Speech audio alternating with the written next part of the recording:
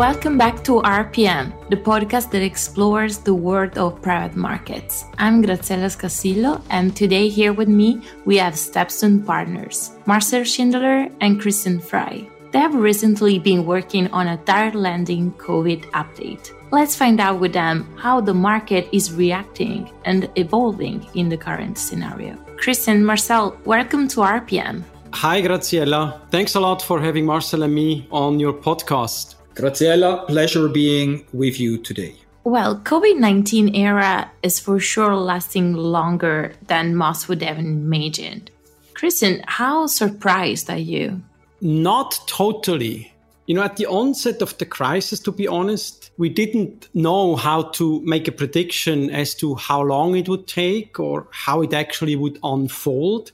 And so we had taken the approach of thinking in scenarios. And the scenarios that we've mapped out, ranged from a very contained impact, only lasting a quarter, to a very severe impact that could last a couple of quarters.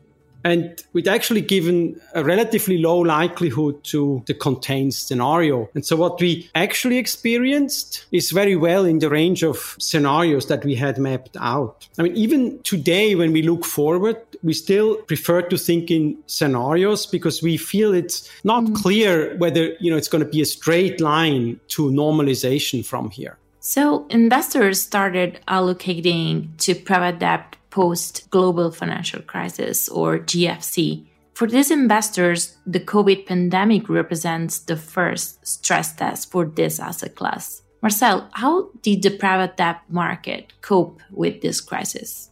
Thank you, Graziella. I have to say the market proved to be resilient.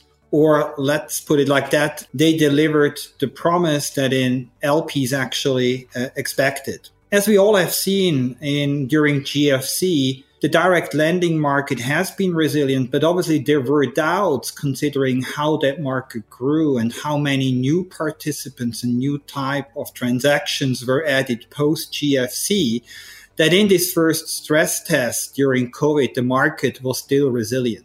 What does that mean? Drawdowns compared to public credit markets, high yield markets, syndicated loans were rather muted.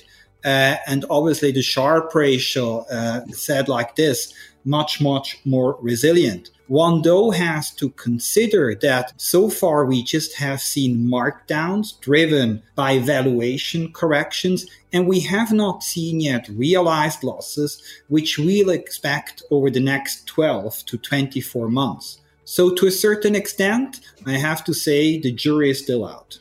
So Marcel, are things in private debt back to normal then? Or is it just a superficial impression and there is more hidden beneath the surface? What did you observe so far? An interesting question, Graziella. On the surface, it gives the impression to be back to normal. And I will talk about some stats with respect to that. But below the surface, we note a bifurcation of sectors and borrowers, meaning that especially the lower tier will struggle going forward to be financed. We see dispersion among GPs, which are impacted differently on their existing portfolios, ability to raise capital and to source deals. And definitely we are confronted with an environment, generally investment environment, with longer rates than we expected. Looking at the market now, post the pandemic, we see that it normalized in terms of the yields that we observed that came back close to the level pre-crisis. And even if we look at the deal structures and at the risk measures that we look at, for example, like loan to values or leverage, we see that pre-crisis level have been reached again. So we see on the surface actually that normality seems to be back. But if we look below the surface, what we noted, looking at the different managers in the market, we really seen a significant dispersion, not just in returns, but as well in terms of deployment, which is a point we normally address by type of diversification to mitigate these type of risks. And Marcel, let's also take a look at Europe and US in particular. Which differences do we see between these two markets? Again, very interesting. We did a study last year already, immediately post-COVID event. And we did a fundamental analysis of about 4,000 credits in there. And what we have seen immediately that fundamentally, and not surprisingly, the industries and borrowers were impacted very, very similarly, independent of where they have been located initially. Now, what we've seen then, though, in performances between Europe and US was very different. But again, that was not driven fundamentally necessarily, but the valuation methodology that have been applied differently in the US and Europe. So US was a bit more driven mark to market, took larger hits in their profit and loss, whereas the Europeans remained rather conservative on a cost valuation method, and we've seen less value correction. As mentioned before, we believe mid-long term, that will need to be proven to be right because the realized losses will only come in the near future. And I would say now, speaking of differences, Christian, how did COVID impact different industries? Are there any big differences between what you had expected and what happened in reality? Yeah, we had expected differentiated impacts on industries, again, ranging from very high impact industries to moderately impacted industries. And it turned out that we were actually spot on the highly impacted sectors. They suffered in the range of what we had expected. However, the rest of the industries did much better than we had thought. And some sectors actually profited even handsomely from the pandemic. And these are, of course, insights that we gained and that we will or used when we now update our scenarios going forward. Each one of us is facing major changes in our daily lives in this period, and we're not sure which changes this will cause in our future, in the way we live, work, or just meet people. But my question here is about changes that investors are facing. What should investors watch out for, Christian?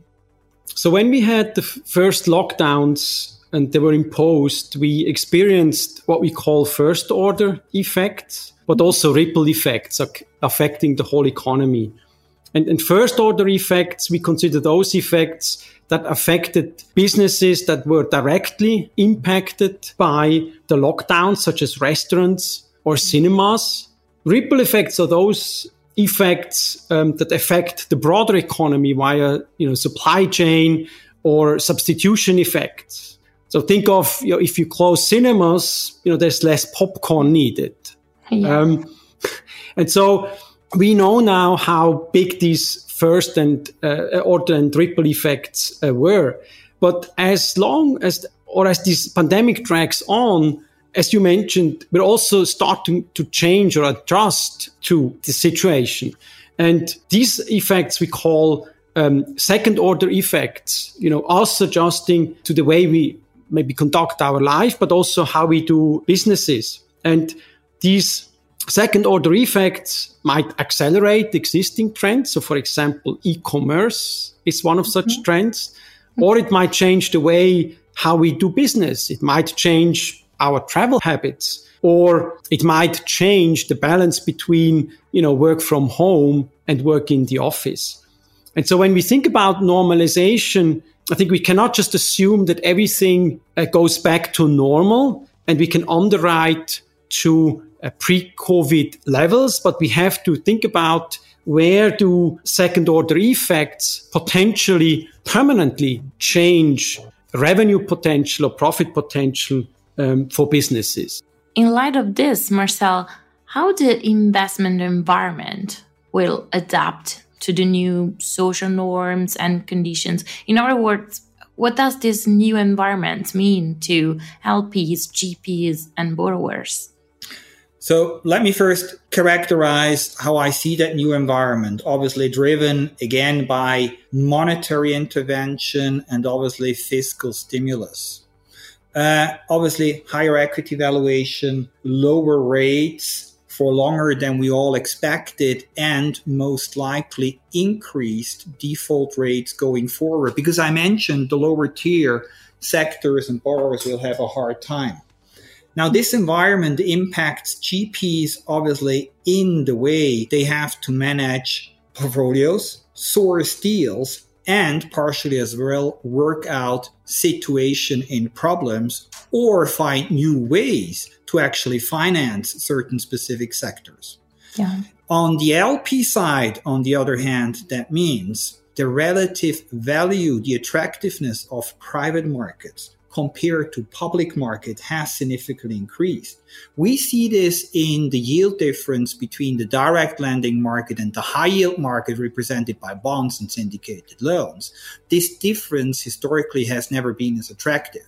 So we need to expect that investors over time will significantly shift into more private allocations, which again has a number of consequences for these markets that have to absorb these inflows. Thank you both for being with us today. Thank you again for having us today. Thank you very much, Graziella. Thank you for listening this episode of RPM. Stay tuned for new episodes every few weeks. You can find us on Apple Podcasts, Spotify, Stitcher, or wherever you get your podcasts. To learn more about Stepstone Group, visit us at www.stepstonegroup.com.